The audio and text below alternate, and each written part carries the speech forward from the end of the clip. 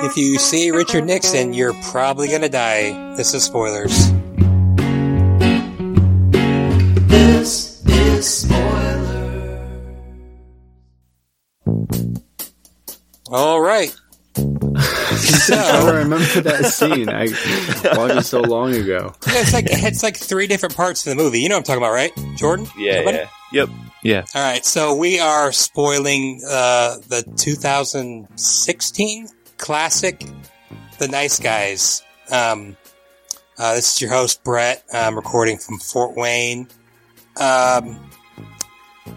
Let's go around the room and of the globe, and let's go east to west, and tell us your name, where you're recording from, and your favorite Russell Crowe movie. You said east to west? Yep. This is Jordan, recording from Durham, North Carolina, and favorite Russell Crowe movie, it's gotta be Gladiator for me. Cool. Such a classic. It is classic. Catch it on TNT every Sunday. Okay, who's next? Is that Josh or Mikey? I might be the most next eastest. Okay. This is Josh. I'm in Goshen, Indiana. It's got to be Gladiator, but I love his appearances in South Park too. So Fighting around the world. Wait, is everyone going to be Gladiator? Because if it is, we'll just switch it to Gosling. What other movie has, besides Nice Guys, besides Gladiators, I can't even name another. Oh, Beautiful Mind. Like, I can name 3 Russell Crowe movies. I don't know. Yeah, I'm Mikey. I'm recording from Goshen. And I guess, Beautiful Mind, just switch it up here. Hey, I'm not going to pick Gladiator, so you can pick Gladiator if you want. Actually, I'd choose Nice Guys. I love this movie, so Yeah. This is the one that I'd choose. But you're just gonna deny the flat earthers of our podcast. You said around the globe. Well, we don't know that for sure. Oh, you're Brett. right. Dang it. My bad. Brett's always polarizing our audience. I know. Well, if we're not all on the non-flat Earth thing, then I don't want to be on this pod anymore. Staunch globalist, Brett. For sure. I am very staunch when it comes to globular It's Earth. definitely a circle. Do you guys feel weird that Stevie and Pappy, like neither of them are on this pod? Is it okay? It's very weird. I feel like we got to find our new roles here. Yeah. A reorg. So that's what this is. All right. Well, this is, I already said this is Brett. I love Gladiator. I love this movie, but one of my all-time favorite movies is Cinderella Man. So that would be my favorite, Russell Crowe movie. All right, cool.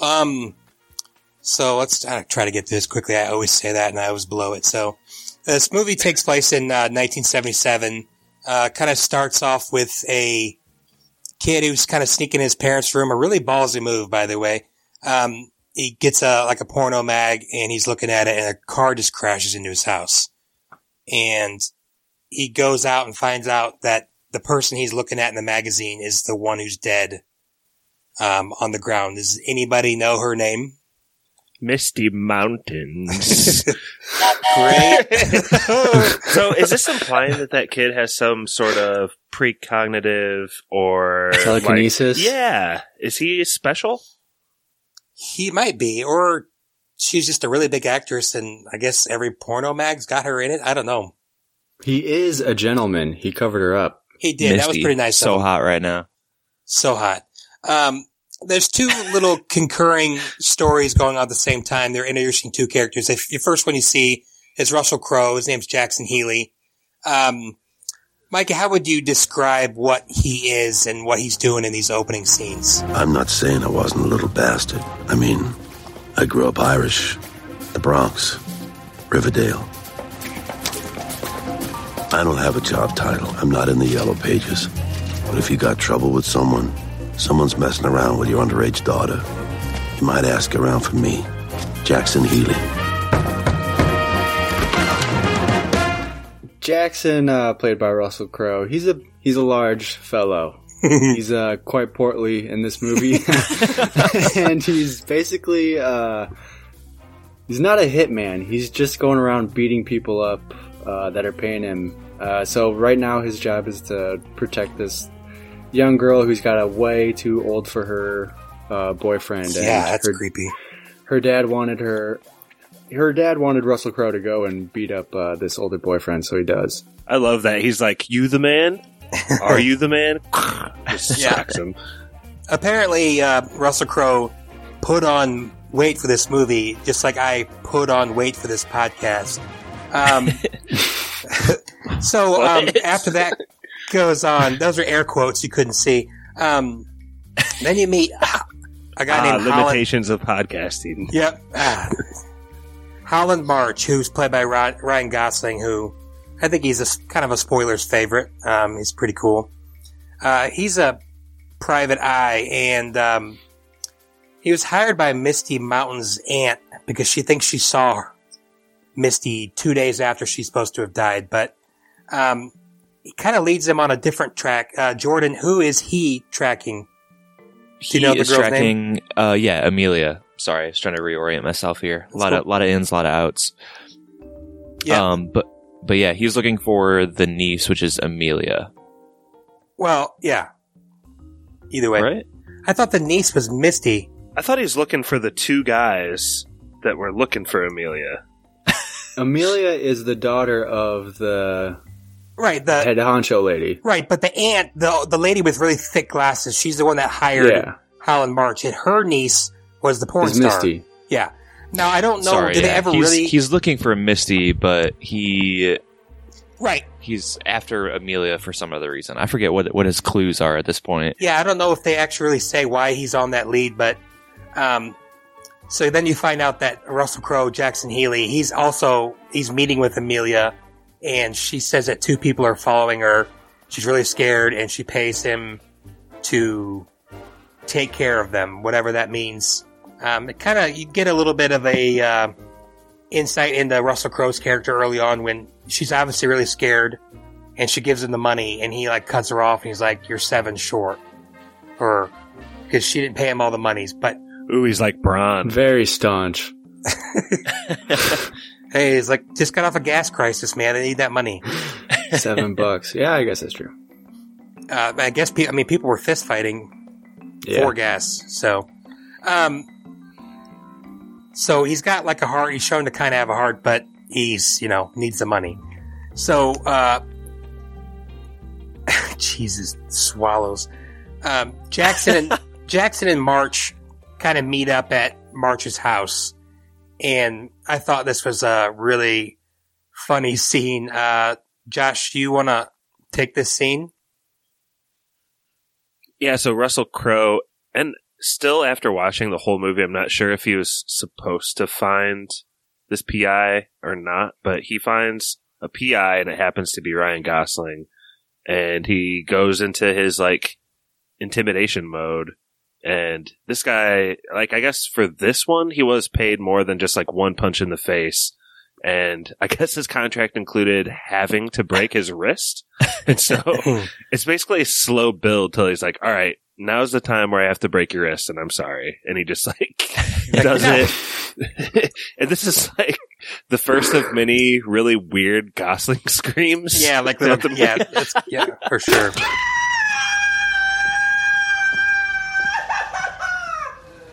You mind if I have an apple? Oh, we skipped over when he cuts his Yeah, I was going to go back wrist. to that. He's trying to track. That was so funny. He's trying to track down Amelia, and he's trying to break into this bar.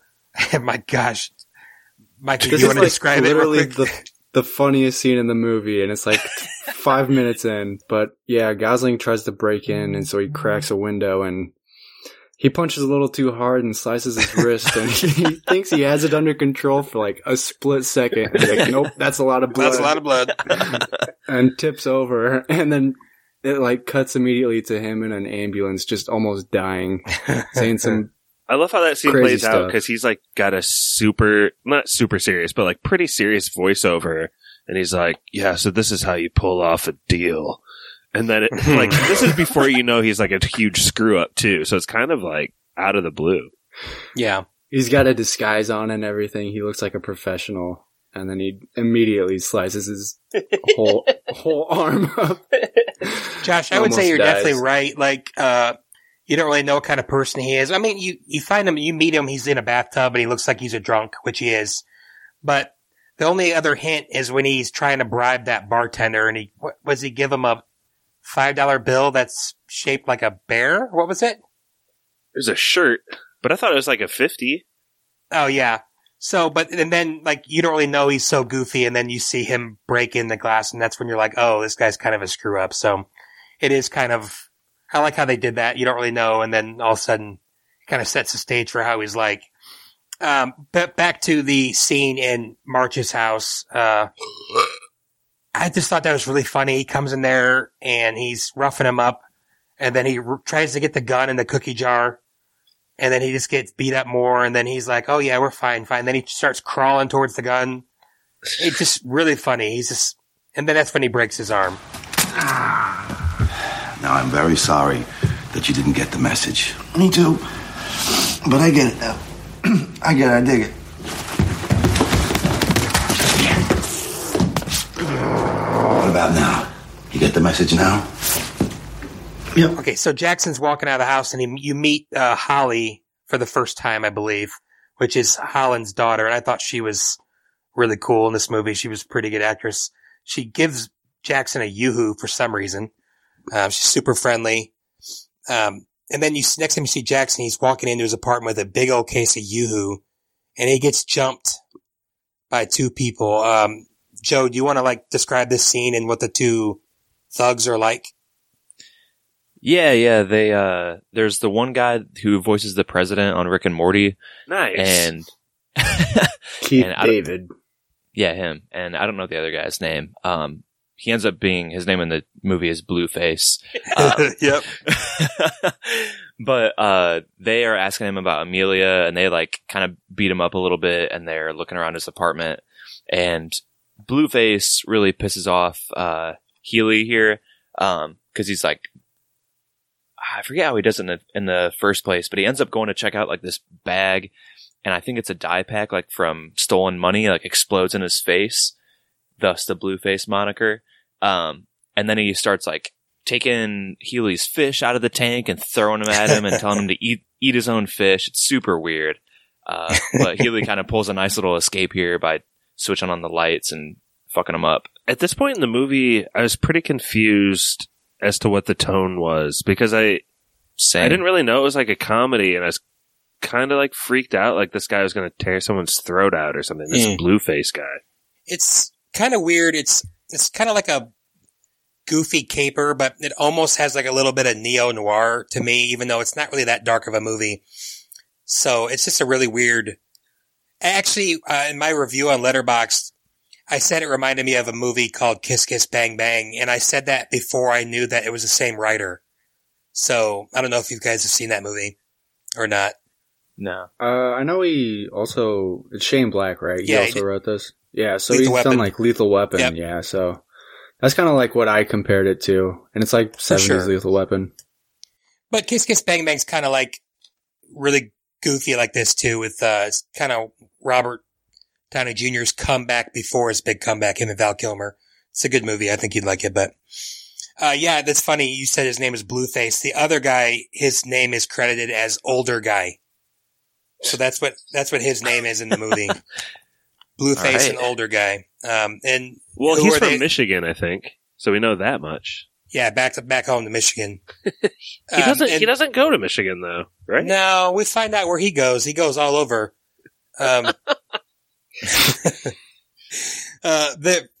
You kind of find out that they're also looking for Amelia. So, we hear all this mysterious Amelia talk, and we don't really know who she is or how she's involved in anything. So, in a kind of a funny twist of fate, Jackson goes to find March, who is taking a crap. And that's another pretty funny scene where he's trying to be tough and talk to him, but the door keeps closing. And when he's in the bathroom, and he's trying to cover himself with a magazine. March, Jack Ely. Don't get upset. I'm not here to hurt you. Just want to ask you a question. Hey, no. How stupid do you think I am?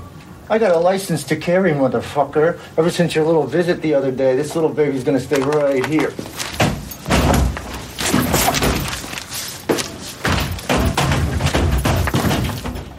It's pretty funny.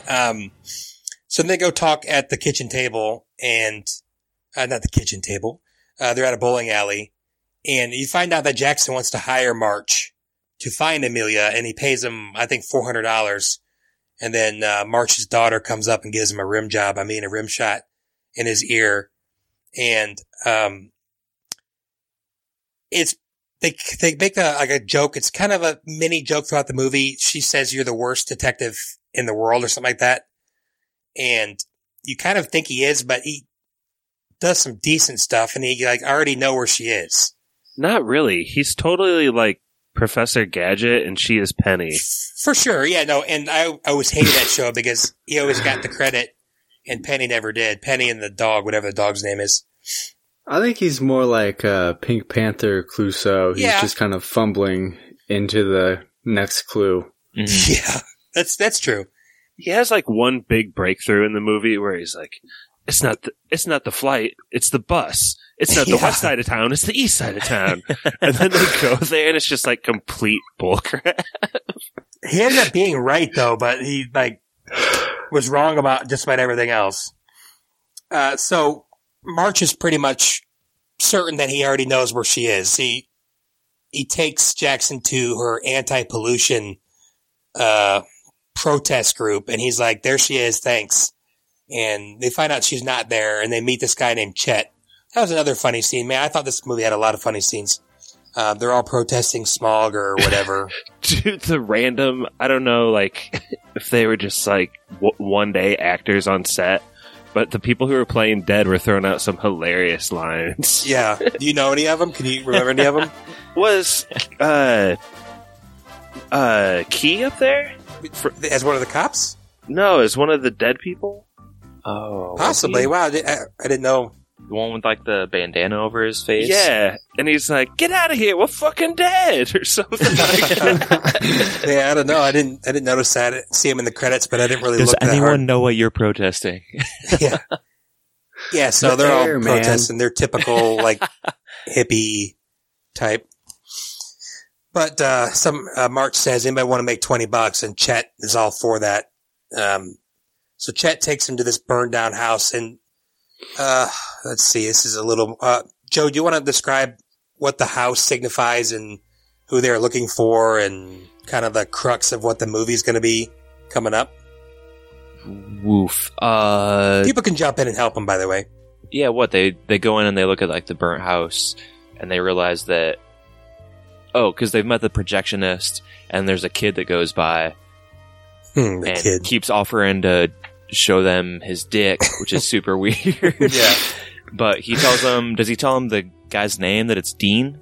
Yeah, well, Chet tells him that's Dean, and that was her boyfriend who just died. Director. Yeah, director, and you kind of find out from the kid and Chet all together that they're making what they called an experimental movie with Misty Mountains. So this is their connection. You finally get the connection between them. But the house burned up to burn this movie. And Josh, do you know why they tried to get rid of this movie, what the movie was about? Yeah, so this is where it's really hard to fit a plot like this into podcast form, because it gets a little Big Lebowski-ish here with all the ins and outs, dude. But yeah. I think it's like they are using nudity to like shock people, but ultimately it's about like this Detroit auto company that's poisoning the air. So like it really ties back to her activist group and "Get out of here, we're dead!" Like all those people. Yeah. But the people in it are like related to this lady really high up, right? Well, one of them is her daughter. Yeah. So that's like embarrassment Amelia. for her. And then ultimately the message they want to get across in this room full of really powerful people is that this Stan Lee looking dude is breaking the law. Right? Yeah, it's kind of Mallrats-ish. We just jumped about an hour and 20 minutes into the movie, but yeah, it's the catalytic converters are letting out pollution. Yeah, I mean, this stuff really happened. I didn't know it was in the 70s, but like the diesel, the Volkswagen diesel thing like 15 years ago was a big scandal. This is another one. Just air pollution. They're supposed to keep it under a certain amount, and they weren't doing that. They were just paying off government to, allow them to do that. I don't really know why, but so yeah, they're making a movie. It's like a porn movie mixed with... Still going on to this day, Brett. Yeah. That same investigative journalism. Does anybody remember the name of the movie? Bowling for Columbine? No. The porno movie? Yeah. Shit. It was something... How do you like my ride, big boy, or something? Close. Nice. How do you like my car, big boy? Oh, yeah, how do you like my car? Hey, kid. What? What was the name of that film? I don't know. How do you like my car, big boy? There it is. Okay, we get to, I think, one of the funniest scenes in the movie, maybe the funniest scene, is they go to this big old party. They're looking for Sid Shattuck. Josh, do you want to, talk about the thing with the airport, or would that be too hard to explain? The thing with the airport? Oh. Because it's super funny, where he's like, this is a plane. I'm going to go at 10:30. So the reason this reminds me of Big Lebowski is because there's a scene in that movie where Big Lebowski actually takes proactive motions, and he takes this guy's notepad and he uses his pen and traces it. And so it's like, oh man, he's doing a good thing to get a clue. And it turns out that this guy was just drawing some cartoon character whacking his dick. Yeah.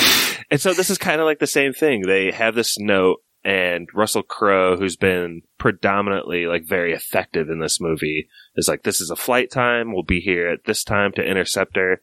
And in this, I don't know, epiphany moment, Gosling is like, no, this isn't actually an airport. It's a hotel on the west side of town. And they go there, and it's been gone. European? Or European time dates or something? I didn't get that part, actually. Well, the dates are backwards. I'm trying to figure out if I skipped ahead or not, if the big party was first. I think the big party is first, so I bet we'll get to that later. But the dates, if it was 3/26/84, it'd be 26/3/84 in Europe. Mm-hmm. So that's what he was trying to say. The month and the day are switched around. Yeah. Right. So, it's crazy over there. It's just crazy town. But one of my favorite scenes of the whole movie is the big party scene. They're looking for Sid Shattuck. And... That's a porno name. For sure. He's in the movie called, Pornocchio or something. They find his billboard. They're like, how are we ever going to find him? Yeah. So they go to this party, and they're about to go in the valet, and what does March discover in his trunk? His girl. Yeah, his daughter. His daughter snuck into the car because I don't know if she thinks that she can help her dad, or she just is bored, trying to keep her dad alive. Yeah, I guess she's Penny from Mr. Gadget. Yeah. Brett, this is the second movie you've chosen where a professional bad guy has a kid that rides along in the car with him to dire consequences. Oh, Road to Perdition? Yeah, that one's really dark, though. Yeah, it's definitely not as funny as this one. But Tom Hanks' scream when he discovers his dead wife and child is pretty funny. It's a lot like Ryan Gosling screams in this movie. Yeah, that was a funny Tom Hanks impression he did during that. But I thought this was another little funny gag. She's like, since I'm already here, I might as well stay. And he shuts the trunk door on her, and he's tries to get the valet to take the car away. He's like, I can't take the car like that. So he ends up taking her into the party, and Ryan Gosling's character immediately gets wasted. And he's up to all these shenanigans while Jackson's up trying to actually do some investigating. He starts drinking, and then 2 minutes later you see him, he's swimming in the pool in his boxers. And then I think one of the funniest little physical gags in the movie, he's out with some random girl who's dressed like Pocahontas or something, and he's like, shoot me. She's like, bang. And he's like, shoot me again. She said, bang, and he flips off the back of the balcony and rolls down a hill. Brett, do you love how they kind of make a thing in this movie to really show when he has his first drink? And how, like, sometimes, yeah, usually it's like really quick right away, and sometimes it's like takes a person saying like they're free, you know. And he's like, yeah, he's trying. And at the end, he's trying to be responsible. He's like, no, and he's like, you're free. He's like, oh, dang it. But yeah, so he rolls down this hill, which is freaking hilarious because he's wasted, he's trashed, and while he's rolling down the hill, I think Jackson's up in Sid's room, and he discovers that note. He grabs that note, finds the case of the movie is empty, so the movie's gone. So then they go to, and I found out Shane Black borrowed a lot of stuff from, I think it was either Laurel and Hardy or Abbott Costello, but like when Ryan Gosling's lighting his cigarette, you find out there's a dead body next to him. I have to look this up, but apparently that's Robert Downey Jr. What? What? He's apparently that's pretty funny. Yeah, because he was in Kiss Kiss Bang Bang. Is this Avengers spoilers? Gosh. No. Oh, jeez. Spoiler alert. But yeah, but he's like a buddy of Shane Black, and that's him uncredited with like a bullet in his brain. And yeah, so that's pretty funny. But he starts doing like this really, really old, like, I don't want to do it on here, but he can't talk. He's so scared he can't talk. Actually, another big thing you missed, I'm sorry, I'm babbling, is you see a girl. Oh yeah, he totally sees his mark and doesn't put together that. No, he's too wasted. Yeah, he's like, where's my gun? Like, I lost my gun. Do I know you? Yeah. Yeah, so, and she's freaked out, so she runs away. So then he just posts up next to a tree and he sees the dead guy, Sid. He calls for Jackson. I can't remember if this is before or after he gets in a fight with older guy, which is a pretty good fight up by the hot tub. Shots start getting fired, and he's about to kill older guy, and older guy says, "I'll pay you." And he's like, "I don't ever want to see you again." And the older guy's like, "I'm going to go to Michigan." Is it Michigan or Detroit? Michigan. He's never going to come back or whatever. So that's how that ends right there, you think. He lied. He did lie, and I was disappointed. I like him. I mean, not his character. He's a bad guy, but... So then, Holly, who's just really dumb in this scene, she's kind of smart throughout the movie, but she's dumb here. She gets in a car, and in the car is Blueface, who still has the blue on his face. Looks ridiculous. And it looks like he's about to kidnap her or do something, and then he sees Amelia, and he's about to shoot her, and Holly saves Amelia by hitting the gun or whatever, and that's when everything goes crazy. Holly and Amelia take off. Maybe it was this point again, and maybe it's just like when the little girl is in trouble, because I have daughters, that the movie would get weirdly dark. You know, after showing Ryan Gosling basically playing Ryan Reynolds diving around drunk in pools and stuff, like, it cuts to this really scary Blueface dude, like, kidnapping a little girl. It's pretty freaky.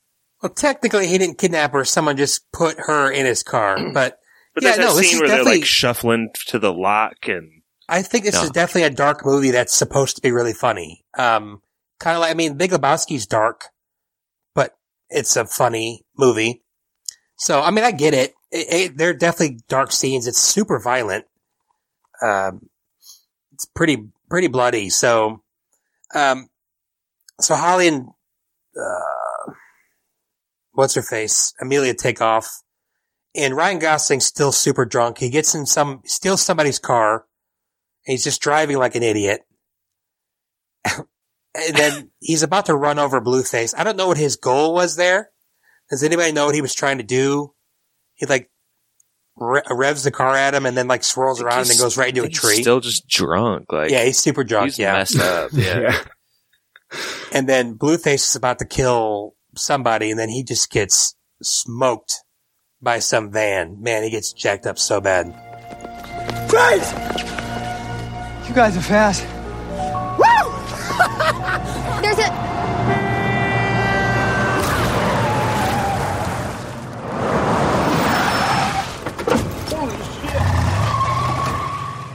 And then this is kind of when you find out that Holly is a really nice girl with a really big heart, because even though the guy's trying to kill her, she won't keep running because she's like, he needs a hospital. He's hurt really bad. So Jackson comes and says something like, go call 911, but Jackson actually... Does anybody remember what Blueface says to Jackson? Yeah, he says, John Boy is going to get your ass. Yeah, John Boy. That's kind of definitely ominous. That's one of those scarier scenes. He's like, he's going to kill you. He's going to kill her. Well, it's even scary when she was walking over to him to help him, and the gun was still like 2 feet from him. Mm-hmm. He was jacked up, though. Like, he would have probably died really soon. But yeah, he basically says John Boy, who we don't know who that is, but John Boy's coming. And then he does die pretty soon. Yeah, so then Jackson, he says something like, you remember me? Merciful kill. He kills him merciful. He took no pleasure at all in yeah. choking Blueface out. He pretty much told Blueface that he was going to kill him earlier in the movie for grabbing his fish. They're even now. But, and then Holly, who for some reason she really likes Jackson's character for some reason. She's like, did you kill him? He's like, no, I didn't kill him. She's like, good, because she really would have lost respect for him. So then we get into the... Instead, he did kill and lie about it. For sure, but... I think she knew that, though, right? I don't think she did. But she said later in the movie, like, I know you killed her. No, she does say, I know you're a bad guy. She does say, I know you're a bad guy or something like that. She does say... She just looked really relieved when he said she didn't kill him. That's why I thought maybe she didn't believe him. She did believe him. I guess it's open to debate.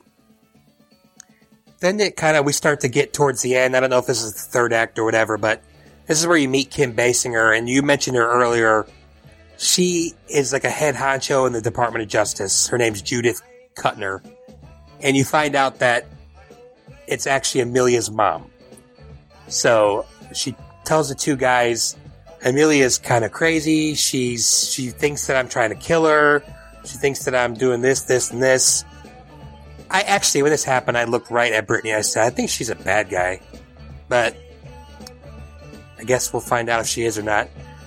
So she actually hires them. And I thought, man, so many little things this movie cracked me up. Like, she's getting ready to write them a check for $10,000 a piece. And he goes, we won't do it for anything less than $5,000. And then she's like, okay. And he gives Jackson a nod, like, I just hooked this up. And you see her pull the check out and rip it up. So funny. Man, I'm going to need someone to take over. So this is where we get to the hotel scene. Like, I think March is ready to be done with this case. Unless something happens in between there. But this is when they find out that Jackson thinks it's at an airport, and Gosling tells him, no, it's in an apartment. That's when you find that out. And then they go to the hotel. They kind of find it by luck, because Gosling's starting to realize that he was an idiot and that the curfew, I thought that was really funny too. He said there's a curfew, planes can't fly from 10 to 6. And he sounds super smart. But they're driving and the plane flies over. It's just really funny.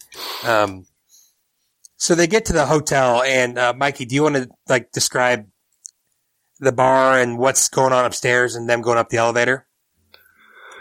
Yeah, so they're sitting at the bar, and I guess they're just trying to get info, and so they're talking to the bartender, and he isn't giving them any info without any money, so they pay him, and he gives them some info, and he tells them that, he tells them about John Boy or something, and that they're...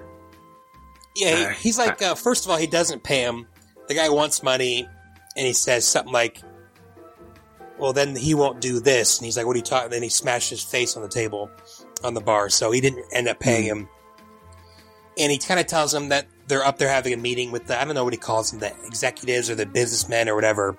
He's like, you don't want to go up there. The other guy didn't learn the lesson. They're like, what other guy? So they find out that somebody else went up there. So they follow him up there. And when they get up and the elevator opens, Jode, what kind of do they see up there? They're greeted by kind of a gargling, slurping, dying noise. And it's some dude has he been like stabbed in the throat somehow? And he's like taking his death rattle breath. Yeah, throat or slit or shot or something. Yeah. So, yeah. And then they turn and look the other way. And it looks like older guys getting shot in the hallway. Yeah. So they like kind of, I don't know if they glance at each other or not, but they both take a little half step back into the elevator and then shut the door. Down. Yeah. Yeah. And then they also see older guy getting thrown out the window. Yeah. I think that's him, right? Yeah. Whoever it was in the hallway that was getting shot, they see him get tossed out of the window and he flies past the elevator. That's scary. That's kind of a scary scene like Josh was talking about. That freaks me out so bad. Mm-hmm. It's funny when they're in the elevator because Ryan Gosling is like on the verge of having a panic attack. Yes, for sure. And he's like shaking. He is shaking. Yeah, I thought that and like Jackson's scared too. I mean, he's not shaking, but for a second there, I thought they were going to go try to fight whoever that was. But that's why I loved it even more when they took a step back and went back down the elevator. So then they get to their car, and then Mikey, Josh, you remember what happens here? Yeah, so I think they're in the car, and Russell Crowe stops to turn back again, and this is kind of his deal. Like he's like so efficient in everything he does, he's not going to turn away from a challenge, and he's also kind of got a big heart because he thinks that the girl could be getting headhunted right now, and all her other friends have been dying. So he's like, we got to go back and try to save her life. But as soon as that like argument is reaching a fever pitch, kind of, there's this big bang on their roof, and the girl they're looking for, Amelia, in her like bright yellow dress, is right there, and she has a gun in her hand, and she like tries to pop a cap in one of them, and she almost shoots Marvin in the face. Yep. She misses and like knocks herself out, and they suddenly have the mark. So yeah, they take Amelia back to March's house, which I immediately thought was a really bad idea, but because John Boy's after him, they know who he is. But so they go back, and it's kind of a minor story, but Holly never really listens to her dad, and she was supposed to go to her friend's house, but her friend came over to hers, and they put Amelia in the bed, and they're all like standing over her, lurking over her when they wake her up. And then she kind of tells a story. It's kind of what we were talking about earlier. It's kind of convoluted. The mom's investigating the big head honchos and I'll say this for you guys so you can love it. They're looking for collusion, and with all the big rich guys, the DOJ. Man, this is like a perfect movie for you guys. So she said, time is a flat circle. Nothing changes. No, Earth is a flat circle. Oh. You see, again, it's kind of convoluted. There's something to do with catalytic converters, and I literally wrote that down, catalytic converter. So, as old as you guys think I am, I was not born in the 70s, so I don't remember it. I was born in the mid-80s. I mean, the plot there is pretty clear. It's like instead of like big oil, it's like big car industry, and they're paying off the government to kind of look the other way while they dump chemicals into stuff. So this, yeah. So they're going to let her rest. Still continuing to this day. Yeah, probably somewhere. I don't know if the government's taking too much money from car companies these days, especially in Detroit. So Tally calls. I don't know if you guys know Tally, but that's Kim Basinger's secretary or whatever.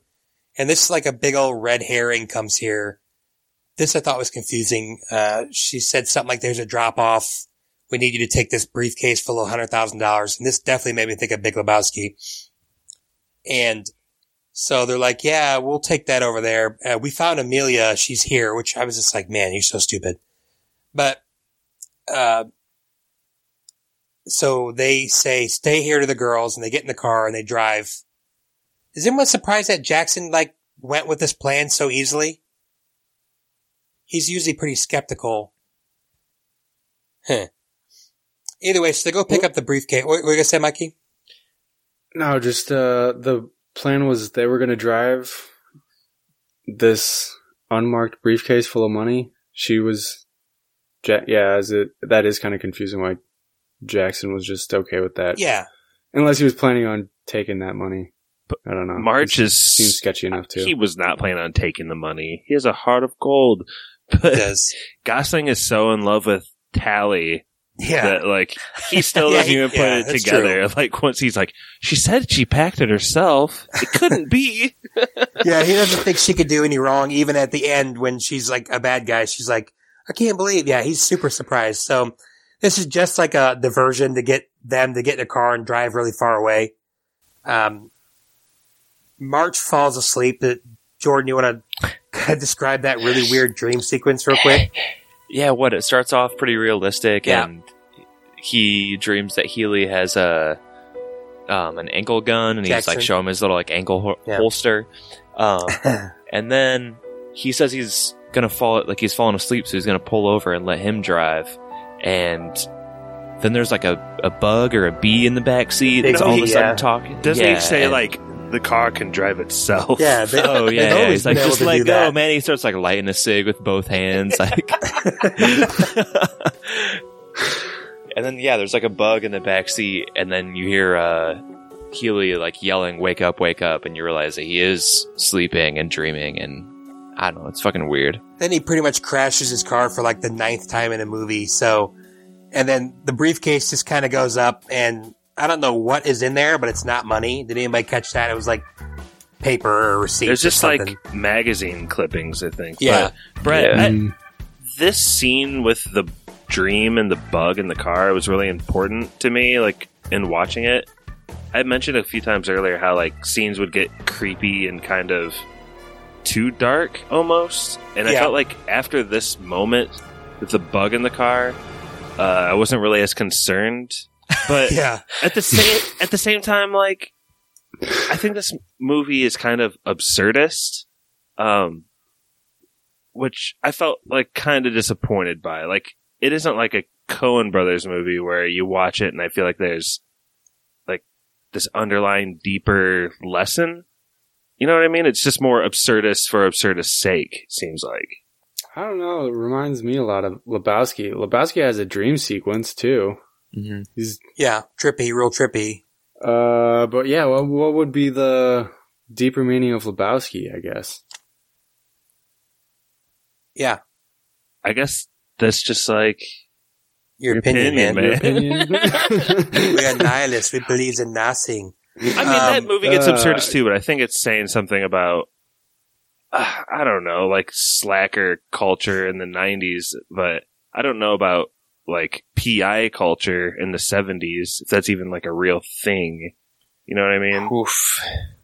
I mean, I thought it was supposed to be silly. I mean, I don't know if I would say it was silly for silly's sake. I think it was just supposed to be a comedy, but like a darker comedy. Maybe, I wouldn't call it like a black comedy like Death of Stalin, but it's, I guess maybe a little bit. It's more of a shoot 'em up caper, Lethal Weapon type. So, I mean, that's what Mikey brought it up earlier. I think it's kind of, he's pulling from that because he wrote that movie. So I think he's just pulling from that 70s storyline. So I don't know. I mean, plus they're drunk all the time. So it's like, well, he could. Jackson doesn't drink, I don't think, which is kind of weird for his character. Maybe he's a recovering alcoholic. He does at the end. This is spoilers. And it's like a good thing. At the end, Gosling is like, oh, you're finally drinking. It's like you're running again.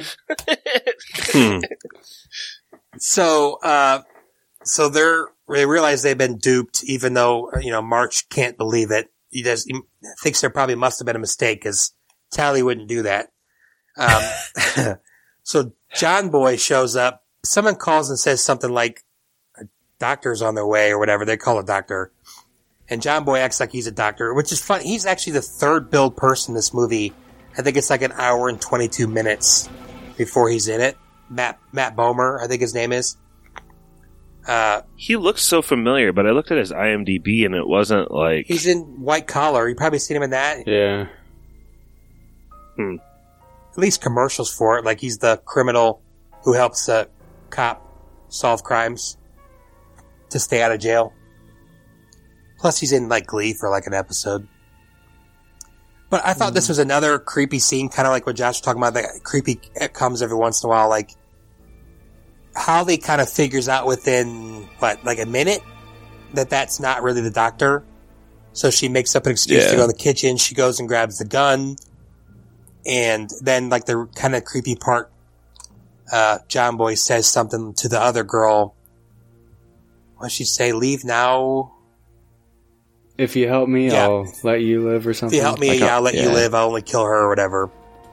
I don't know why Holly didn't just shoot him, but she's a young girl and, you know, it's probably... Holly shoots both him and her friend. That would be hilarious. That's another parallel to Road to Perdition, Josh. She couldn't pull the trigger. It's kind of a parallel to Nocturnal Animals as well. Ah, yeah, it's true. I think that they wrote her pretty well for not being able to pull the trigger. Like, that's clearly something she did not want to do. Right. She didn't really like violence, and that's why she didn't... Like, she respected and liked Jackson, but she didn't like when he did all the really bad stuff, even though she liked the fact that he beat up people for money earlier in the movie. So this crazy old shootout happens, and there's another couple of funny little scenes, like Russell Crowe's character's hiding, and he's like, "Throw me the gun," and March just chucks it out the window. So it's so stupid, but it just caught me off guard. Yeah, it is stupid. I think those are like the really silly gags that they put in the movie just to make it kind of Josh was saying, just kind of goofy. So in a really weird twist of fate, and it's kind of funny because you feel like the whole movie they're going to save Amelia. She jumps out of the window and she goes and tries to hitch a ride, but it's John Boy in the car and he blows her away and she's dead. So, I was kind of surprised about that. Were you guys surprised, or that the whole time they're trying to save her and then she gets killed? Yeah. The first time I saw this, I definitely was. Yeah, because up to that point, the whole movie revolves around her in this movie. So we finally find her. She only speaks for like 5 minutes, and then she's kind of dead. I think that's what cued me in on that she might die soon. Is like having her on screen. It seemed like it was hard to write her dialogue, and she kept having to be like asleep because she knew too many answers, kind of, and she's just so whimsical. She needed to. I thought it was good that she died, and that it kind of made the John Boy guy. Well, it just made the John Boy villain a little bit more scary. Like, he's actually Jafar did do nothing wrong. What? John Boy's a hero. I don't know movie terms as well, but like thematically, it was good. Would she be kind of like considered like a MacGuffin? Like, you feel like she's the main story and they're chasing her, but it really ends up not being about her. It's about something bigger. I don't know movie terms as well. That's a good point. Yeah, that's a good point. So maybe they're also just trying to throw us off. So the next time you see the guy, I mean, again, chaos and everything's gone on at March's house. Like a palm tree falls down. Their house is destroyed. Representative of how the house is destroyed on the inside of their feelings too, Brett. Yeah. You haven't really touched on that B plot with the mom being gone and like the plot of land that's like next door that I guess was their house or something. Yeah, you don't really find that out until later in the movie. I mean, not now. I mean, earlier, but yeah. So, just as a side note, you're right. I should have brought this up. I was thinking about it earlier and I forgot. You kind of find out that Holly likes to go to this little plot of land. It could be next door. It could be across the street. I don't know what it is. And that's where their house used to be. March's wife, Mrs. March, and Holly, and the house burned down. I guess, I don't know if she ever explicitly says it, but I take it that the mom died in the fire? Maybe? Is that where it's supposed to be implied? I didn't know if she was sick. I'm not sure. I thought they said she might have been sick. I don't remember. That's possible too, yeah. I don't know. Maybe March drinks because he said the girl said he blames himself. I don't remember what he did. It was, the furnace. He couldn't smell, which is something they brought up earlier in the movie. He can't smell. Oh, and that's another thing about him being a bad detective. But, so yeah, I guess I wouldn't call it a B plot, more like a D plot, but it is important. Yeah, that's fair. I mean, it is important. That's one of the biggest heartstring scenes, though, is when you find out that girl is reading herself like bedtime stories in this empty plot of land where mom used to read them. Which is why she hates the house so much, even though it's a really nice house, because she wants him to rebuild the house they had. So, which is that is important. She's lucky they're on the same street. For sure. That's pretty convenient. Definitely. Really lucked out there. And they're kind of in like the hills. Howie. They're kind of in the nice part of LA. It's got to be super expensive. So they're... With your sexy dad. Oh, yeah. Ryan Gosling. Brittany does not find him attractive, and I'm like, you're crazy. So they try to take this to court. They go to the lawyer, and the lawyer's like, not a chance. There's no evidence. She's too powerful. So they kind of are about to give up. I don't remember something sparks March's memory. Yeah, so this is where he wraps up the old lady who thinks her Mrs. nephew. Glenn. Yeah, so she thinks like her nephew Misty Mountains is alive. Nephew. And it's really kind of sad. Jordan, do you remember that part? This is where I was really lost when they were talking to the lawyer and kind of how this is all working. He starts speaking in German and he blows it off as him like making fun of her because she sounds like Hitler or something like that. Dude, I thought the Hitler jokes, there's like 3 of them. I thought those were so funny and they kept getting, he compares like 3 different people to Hitler. That's the thing. He's comparing people to a Nazi and he just doesn't say the joke very well. Usually probably because he's drunk every time. But that's basically what the joke is. He's comparing these people to Nazis. Right. You know who else was just following orders? Hitler. But yeah, Josh, you were talking about Mrs. Glenn, that storyline. Yeah, so it turns out that she didn't see her niece through a window, but she saw the projection of her niece in a porno on a wall through a window. So like she finds out that her niece is actually dead. So it's kind of sad. Yeah. But it's a big breakthrough for Ryan Gosling, so he's pretty pumped. Yeah. He's so conflicted on whether he should be taking this woman with Coke bottle glasses money or if he should just let her keep her money. And he doesn't he like end up like taking money after he finds out that she's actually dead, like here in this room, and that it was all just a projection or something. And I think she ends up offering to pay them. Doesn't she end up offering to pay them? Oh yeah, she offers him another job to continue the investigation or something, to find the video or something. Because she wants the guys to be brought to justice, whoever did it. And that's why it brings it to what you were saying a second ago, is that video is also evidence for them in their fight against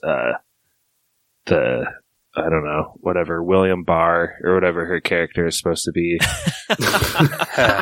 But the big part, the big purpose of this scene is they find out that the tape actually didn't burn up in the fire, or at least there was a copy, because this happened after the fire. So that's when they realize that there's another copy. And then we get to like the crazy auto show, which is a lot of things going on. So I'm going to need everyone to like pitch in on this, but they find out that Chet is the projectionalist for this movie, and they think that Chet's going to play this movie, in the middle of the auto show. So yeah, let's see. Where do I even start? They go to try to find the tape. It's not there. And then Tally comes in. Tally's got a gun pointed at him. And then there's another physical comedy bit by Ryan Gosling, which I think is pretty funny. It kind of goes back to what Jordan was talking about. He drops to the ground and just starts rubbing up Jackson's leg, looking for the gun that he's sure was there, and nobody has any idea what he's doing. And he's like, where is it? Where'd you put it? Where's the gun? And he convinces him that didn't really happen. That was actually his dream with the bee and everything. But that was so surreal for me too, because I was like, "Wait, was that the dream?" Oh, me too. I thought he he had a gun. But this anyone want to describe what Holly's move she tries to do with Tally? I thought that was pretty funny. She tries to McDonald's her. Yeah, for sure. Hot coffee. That was hot coffee mod. Yeah, but she said I would have felt bad if it was hot, so she just throws cold coffee at her. But then Tally ends up slipping, and she doesn't shoot herself. She just like knocks herself out. Yeah. And then March, who's obsessed with her, puts like a pillow under her head. And then you find out as it's going on that Chet had gone to get a drink, and he meets up with John Boy. Unfortunately, John Boy like beats him probably to death, or he's dying at least, or something. But they find out. Does Russell Crowe just like leave him in that dumpster too? That's kind of what I think. Hey, time is of the essence, man. They hate Chet too. They might have called him like shit and trash earlier in the movie too. For sure. So they find out that they're like, "Where's the tape? We couldn't find it." The film. And he's like, he spliced it in like Tyler Durden style in Fight Club. No, this is like Mallrat style. Oh yeah. Now, Silent Bob.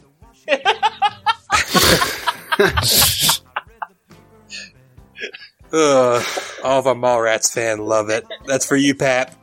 Hey, Big Dumb Movie Podcast guys love Mallrats. So it's because it's shout amazing. out to those guys.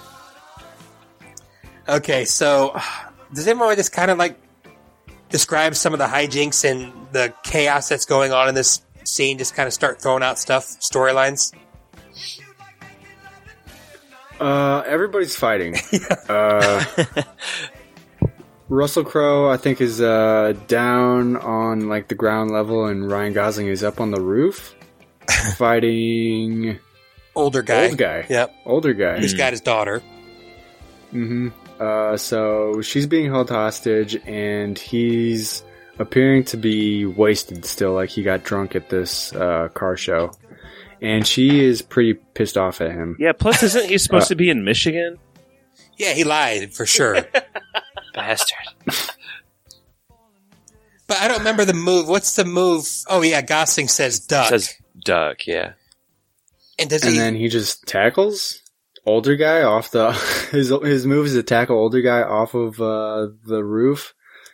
Yeah. And he splats. Yeah. Older guy dies immediately. He's dead right next to the pool, and then March lands in the pool, and then he hallucinates and sees Nixon. Yep. This is spoilers. His angel of death. I knew what you were saying earlier in the pod, Brett. It's funny I didn't even bring that up. That's like who tells that story? Oh, and that's another funny little joke. He tells that whole story, and he's like, what's the moral of the story? Two ways to look at something. He's like, you could have just said that instead. You waste my time with this story. So yeah, he's in the pool. He sees Nixon, so he kind of freaks out because he thinks he's going to die. And then I think like there's like 8 seconds in this movie coming up that I think are my favorite 8 seconds in the movie. Is it where he breaks the fourth wall? Oh no, why don't you go ahead and describe that? I thought that was a pretty notable scene because, like, after he I think it's right after he falls in the pool and people are shooting at him. He's just like, "Hey, I don't think I can die, by the way. Yep, pretty sure I can't die." That is hilarious. I think I'm invincible.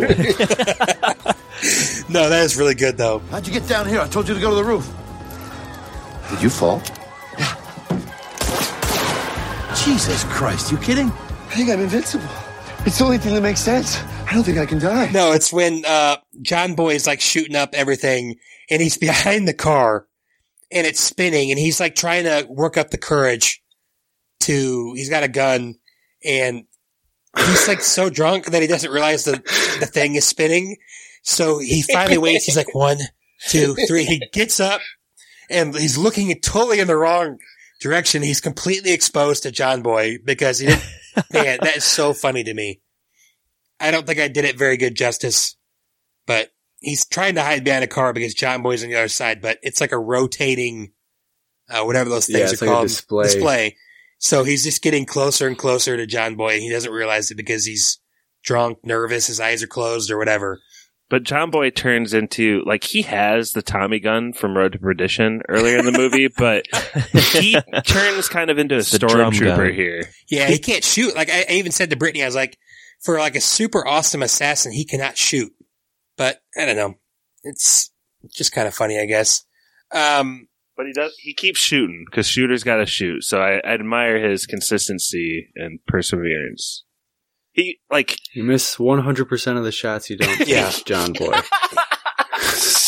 To be fair, he's putting out like Matrix amount of bullets. Every time you see John Boy, it's just lead flying everywhere. Ryan Gosling can't die. He's invincible. That's why it's not. And to be fair to John Boy, he's killed multiple people during this fight. All these security guards keep coming up and trying to tackle him, and he just kills all of them. So, and then you finally get to, I think, the point where he fights Jackson. I don't know where they're fighting, on the roof or some partition somewhere. It's a good fight. I don't remember how he gets. First of all, there's a thing where he takes a grenade or whatever and puts it in someone's jacket. And some red shirts get blown to smithereens. They should have put a Wilhelm scream in. I would have really appreciated that. I hate Wilhelm scream. What? I'm not a fan of those. I'm ready for them to die. Never bothers me. It just like, I know in this podcast we've talked about being taken out of a movie by something. What in the world takes you out of the movie more than the Wilhelm scream? More than a sound effect that you've heard like in thousands of times. All right, sorry, that's my mini rant on the Wilhelm scream. I hope when the Wilhelm scream dies, it does a Wilhelm scream, and that's the last one we ever hear. So, Jackson and last episode of Thrones has a Wilhelm scream. I'm betting. I hope not. Some say that the Big Bang started with a Wilhelm scream. Oh, jeez. Dude, if the dragon would have died the other day and did the Wilhelm scream, I would have been so mad. It's so Actually, that would have been pretty funny. That would have been pretty funny. Okay, so back to the movie. We're almost done, guys. So Jackson and John Boy are fighting, and Jackson gets the upper hand, and he's about to choke John Boy out, and then why does he stop, Jode? Because Holly's right there and is like, don't kill him, you don't have to kill him. And so he just punches him out instead. Yeah, she's like, if you kill him, I'll never talk to you again. And they actually developed a pretty cool relationship, so he doesn't want that to happen. Okay, I've already gotten to older guy splat. That's in my notes. So basically, what we didn't talk about was the video is playing during all of this. That's kind of where the shenanigans begin, is everyone's like trying. Mallrats. Yeah, for sure. Come on, tell me when to popped her. 15, I thought she was 36. Edit. No, that's classic. Okay, so, and then this kind of ends really quickly, which is fine with me. Like, I kept waiting to see how Judith, Kim Basinger, was going to get off of this, but she's pretty much there. She's admitted that she's going to go to jail. She basically accuses the other guys of weakening the country. You know, what's good for Detroit is good for America. You know, pretty ominous speech. Yeah, but they end up doing all right. You kind of find out that the rich guys get off. They were allowed to not get in trouble. Then maybe they got fined or something. And she gives a revelation. I don't know if anybody believes her or not, but she said she didn't want Amelia to die. Does anybody believe her when she kind of said that? I mean, it is her daughter. I think it goes Didn't back to... seem too upset. Was Talia the one actually hiring the John Boy doctor character? Like, I didn't understand that either. I figured Tally was just the middle person so what's her face? Judith wouldn't be complicit. But I gotta think Judith was the mastermind, but I don't know. I mean, you bring up a good point. If she said she didn't want her daughter to die, then maybe. But that's pretty much the end of the movie, except for you get to, you know, the roll credits scene, moment of the movie.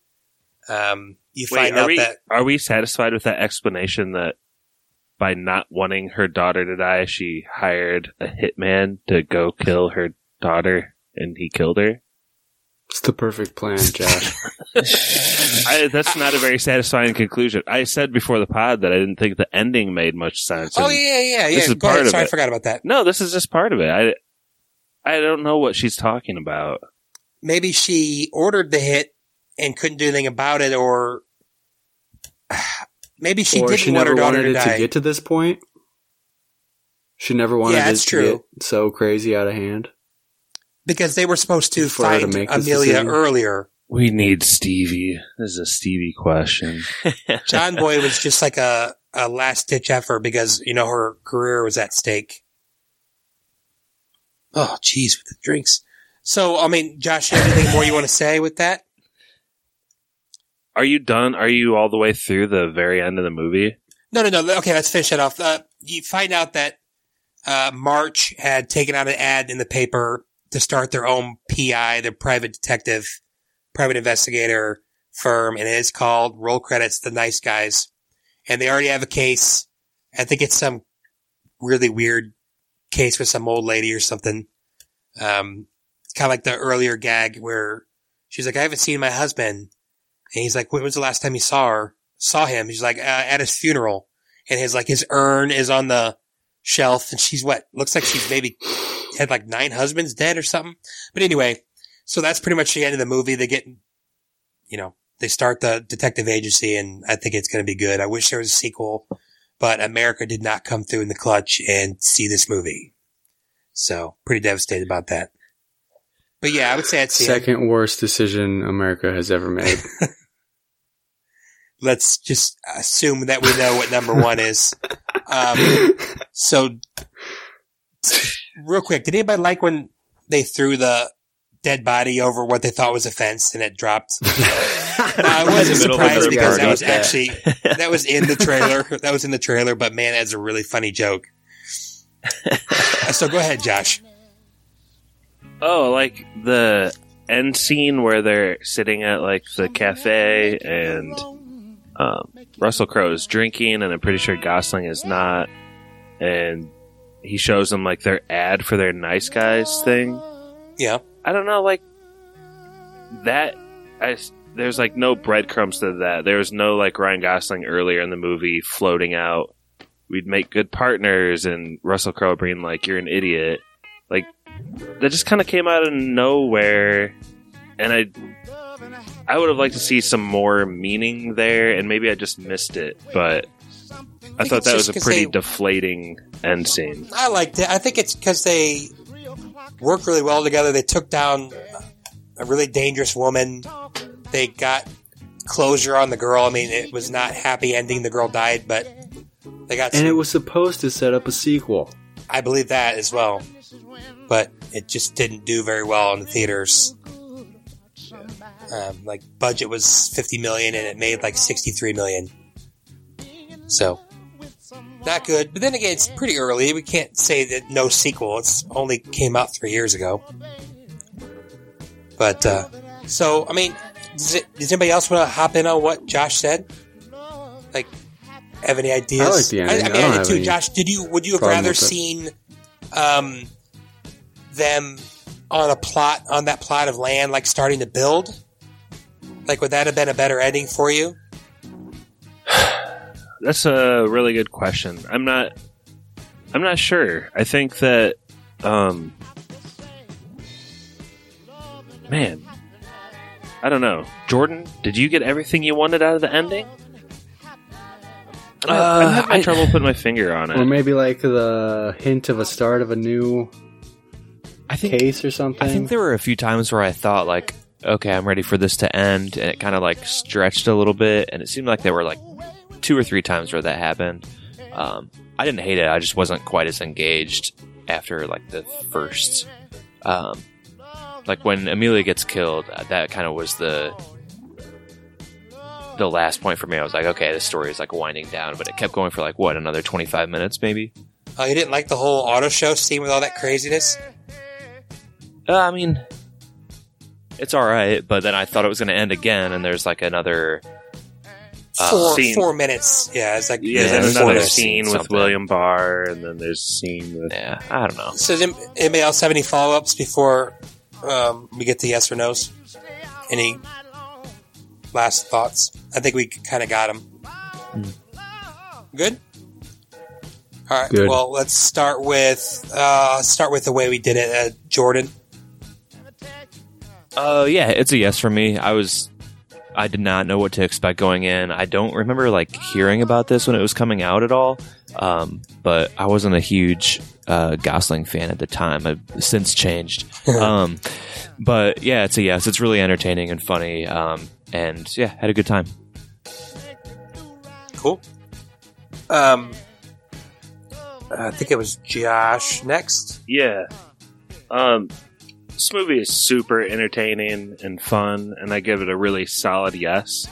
I was writing a list of movies I kind of thought it was like Mallrats, kind of. That's kind of a joke, but I can see it though. It's in the same category as I think Brick and Big Lebowski, maybe Men Who Stare at Goats, Burn After Reading is probably right in there, and I think what may prevent this movie from becoming a cult classic like Big Lebowski is I do think it lacks a true heart, and maybe the heart of it is kind of absurdist, like I was kind of saying earlier, and I don't know, it's really awesome. It just doesn't attain that A+ for me, but good movie, glad I watched it.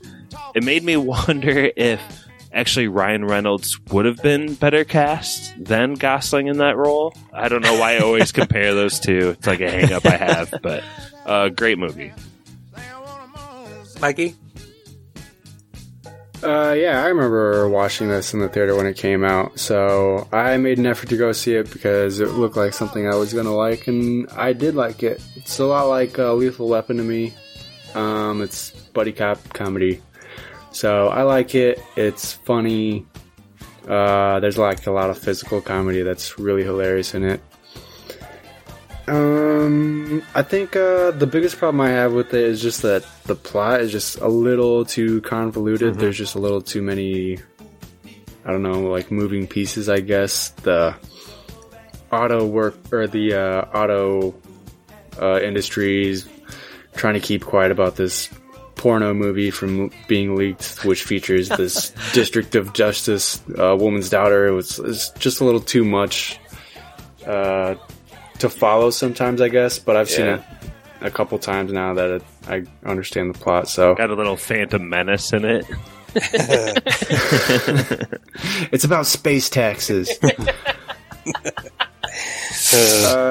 I like this movie. I wish there was a sequel. Me too. I really do, because I think these two guys are really hilarious together, and I put Ryan up there with Jake Gyllenhaal. So he's a pretty hilarious actor in my eyes. So I like this movie a lot. I give it a yes. Yeah, this was a hard yes for me. I'm looking at 100 review on this, and I think it sums it up perfectly. Someone says, Ryan Gosling in a physical action comedy. Whoever thought of the idea should be crowned Genius of the Year.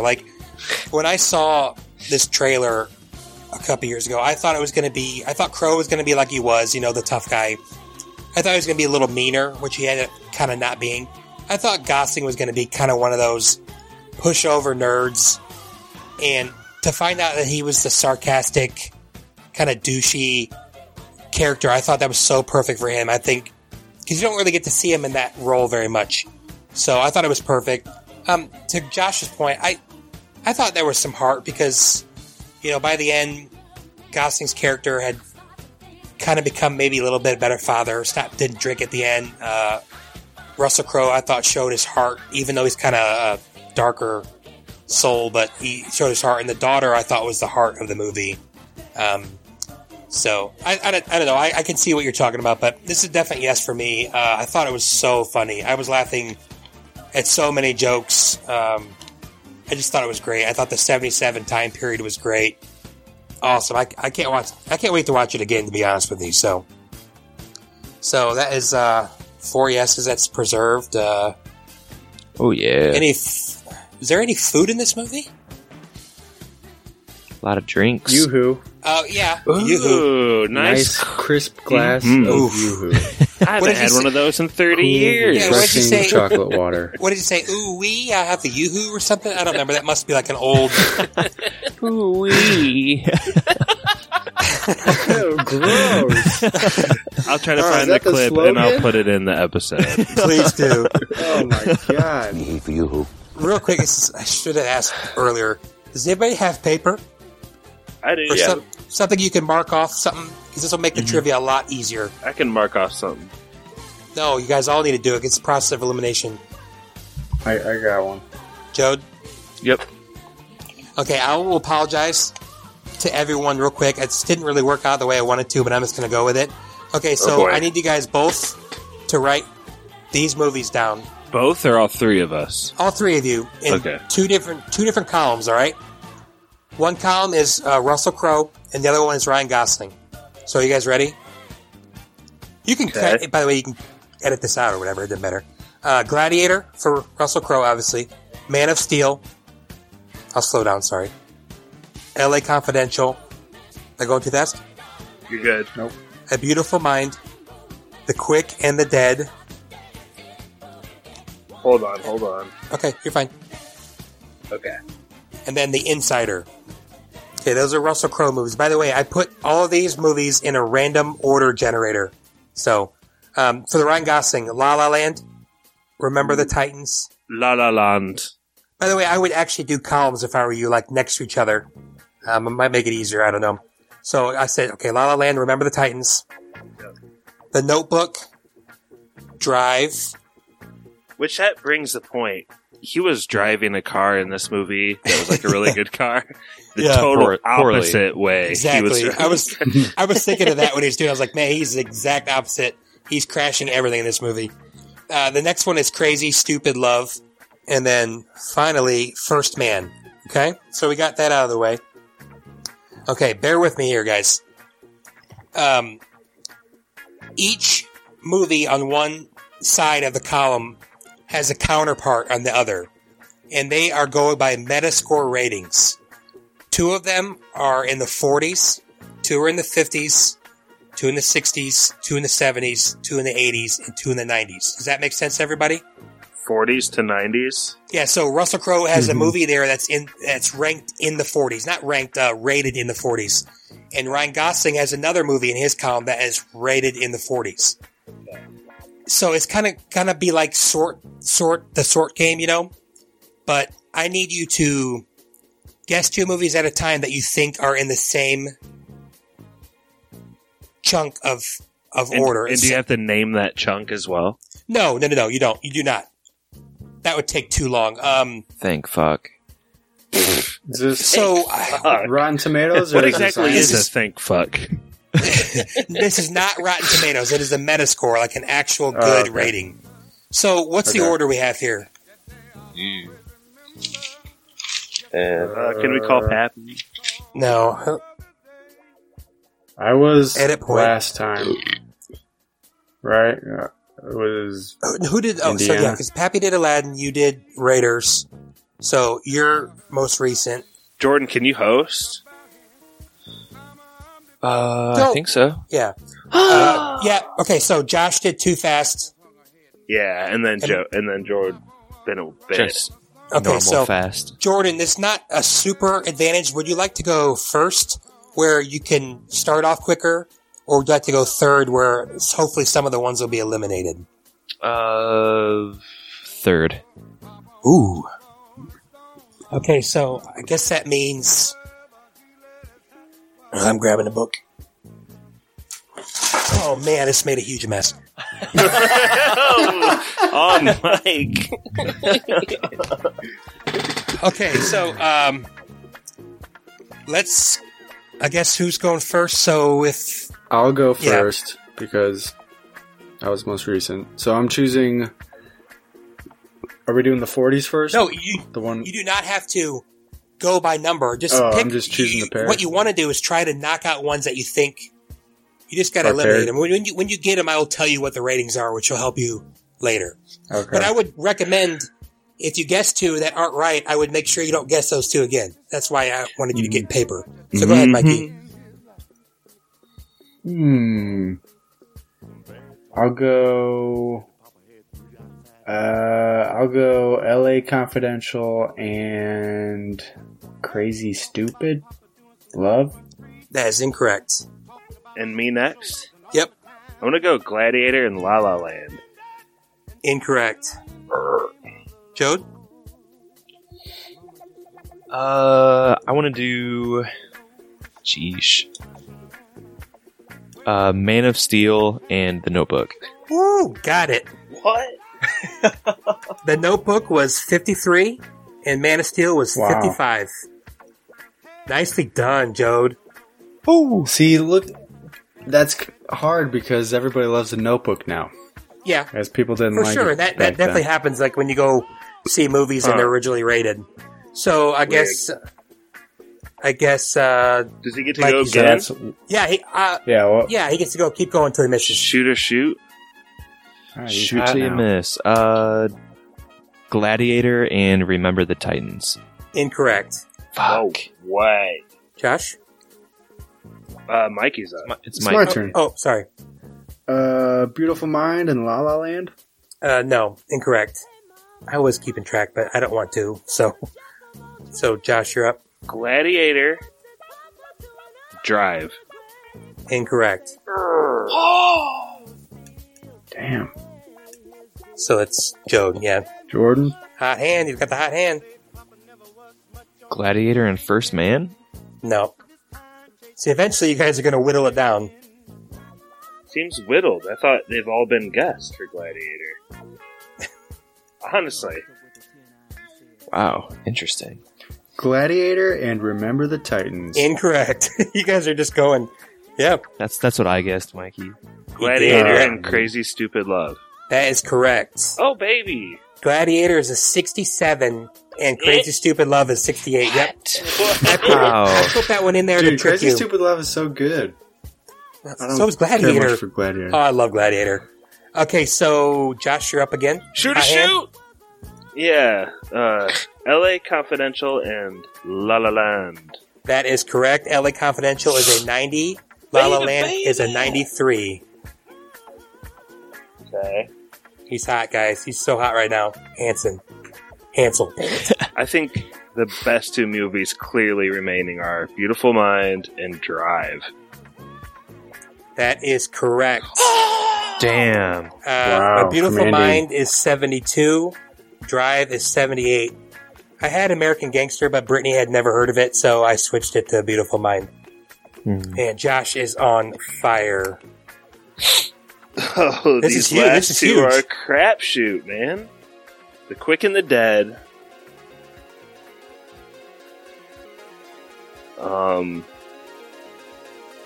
I hate Remember the Titans. I'm gonna say First Man. You said The Quick and the Dead and First Man? Yeah. Incorrect. Oh.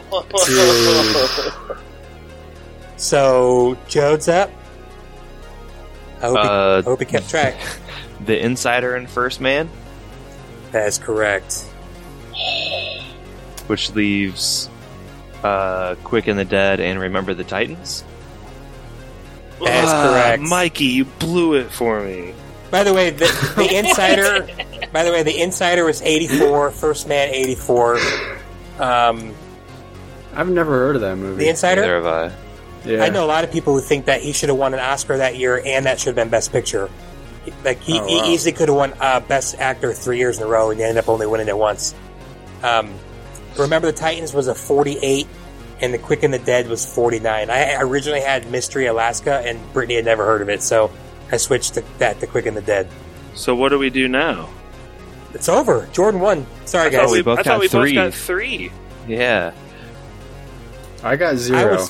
Okay, well, I was trying to do who finished it out, but if it's 3 versus 3, I got to come up with a tiebreaker. Is Mikey in the tiebreaker?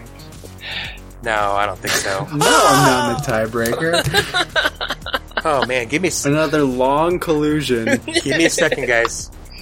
Man, I just never expected Jordan, it. we could play one-on-one Fortnite where it takes the spoils. You know, it's Yeah, smoke you you. guys should live stream. Catch you in that bush over on the hill. That game would take 45 minutes. You guys wouldn't even find each other. I wouldn't even be able to find my car. Okay, this is just going to be kind of a lame one out of this, but okay, we're going to do closest to. Closest to. Got it. You can go over if you want. What is the Metascore for Blade Runner 2049? Am I Josh first? Goes first because Jordan's got the advantage. I feel like I remember it being high. Dang, I should have picked a different movie. But I don't think it was... I don't think it was like La La Land high. So, I'll say like 89.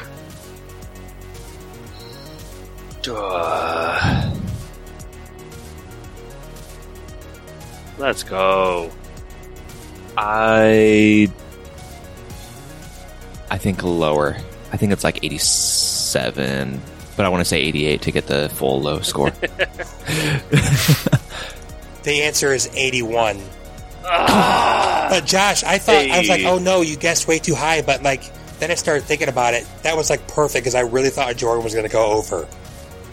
I was definitely on the fence. So your winner of this crazy trivia was Jordan, and he gets to pick the next movie. But I guess for now, let's kick it to Spoiler Man, so Jordan can come up with a movie to watch in a couple months. Has Point Break 3 out yet? Unfortunately, no. I gotta go find my notebook with my list. One sec. Hobbs and Shaw should be out pretty soon. I was going to say, he needs to get a notebook to pick the next Fast and Furious movie. Is he actually going to pick the Notebook? Is that a pun? Our email is podcastspoilers@gmail.com. Okay, and we're back. Jordan, you got a movie for us? We're going back to the Old West, boys. I saw this come up. Oh, Jesus. This came up the other day, and I didn't realize it was a Western, but we're going to watch Rango.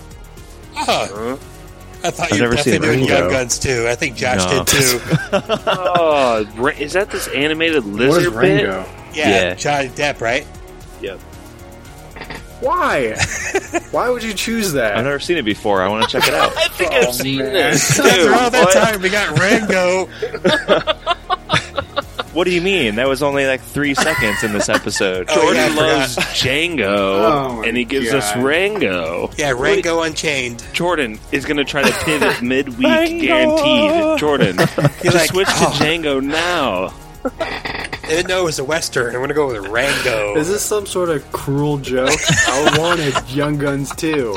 Oh, man, I can't wait to see what Pappy... Nobody wanted Young Guns too. I can't wait to see what Pappy and Stevie think when someone renames it Rango. I don't even know how to find Rango. I know that's not streaming on anything. Nobody's carrying Rango.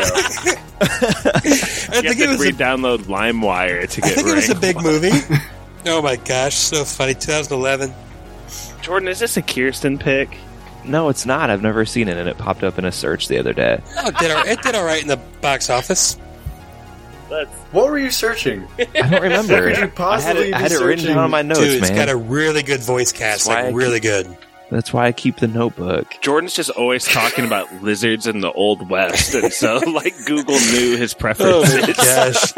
Okay, I'll try to rein this in. Okay, well, that was The Nice Guys. Tune in next week for the 2011 classic Rango. Thanks for joining us. This was Spoilers. Rango!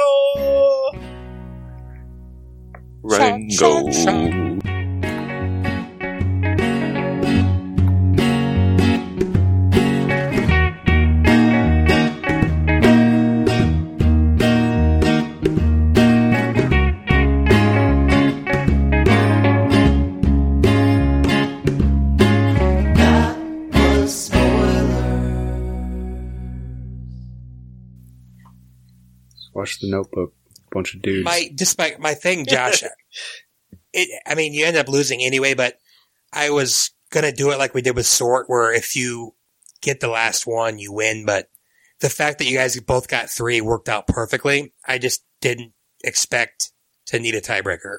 can't believe I got 3 in a row and missed the coin flip to just hand it to him. Well, you said, I hate Remember the Titans, so I was like, oh, he's going to say it. Because The Quick and the Dead was like a bomb. Like, it's got a crazy cast in it. It's actually got the older guy in it. Leonardo DiCaprio, Gene Hackman, Russell Crowe. I can't believe we stuck with that, calling him the older guy. I know. But that's what he's credited as. But yeah, when you said that, I was like, oh, he nailed it. And then when you went with, did you go with The Insider? Yeah, The Insider was like a big movie. So it's kind of a lot like this. It's about like corruption in government, it's a tobacco company and journalism, I believe. So, Jode? Sorry, I need another minute. Can't find my fucking list. What the hell? Yeah, La La Land's the highest one on here. I don't know if I'll ever see that movie. Oh, you've never seen it? You've never seen it? It just doesn't seem like it's pretty my good. thing. I didn't think I was gonna like it either, but it's a good movie. It's got some really cool camera tricks and stuff. It's got like one of the coolest piano scenes you'll ever see, but it's also kind of awkward. I thought it was great. Like, Brittany thought it was just okay. But if you're going to see any movie on this list for the first time, you need to see LA Confidential.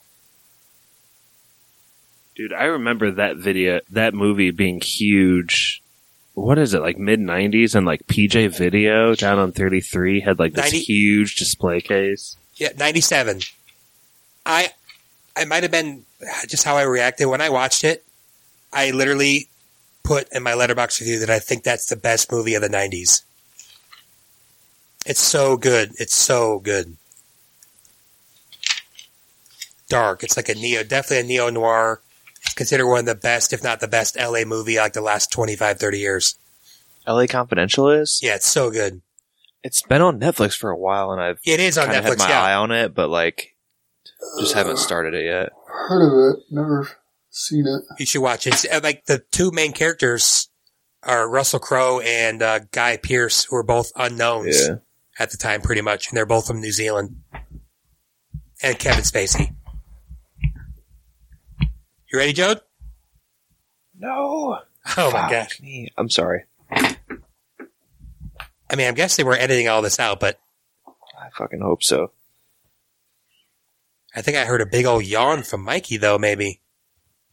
Hey, how this is all going to be like the post-episode. That's fine. Mikey, how was Pikachu? It's pretty funny. Yeah. Yeah. It's, I actually liked it a lot, and I don't know anything about Pokemon, Yeah, I don't so. either. I know Pokemon, Ash, and Bulbasaur. That's like literally all I know. I think. He's a little adorable. I mean, like, watching that movie, I was like, wow, I wish I could go buy a Pokemon. Yeah, he looks cute. That thing looks like an amazing pet. Now, it's like Ryan Reynolds doing like a PG Deadpool? Or is it like different comedy?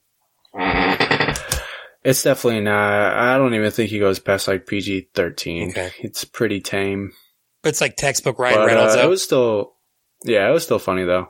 I just think his voice is hilarious, so I'll just watch anything he's doing. I'm good.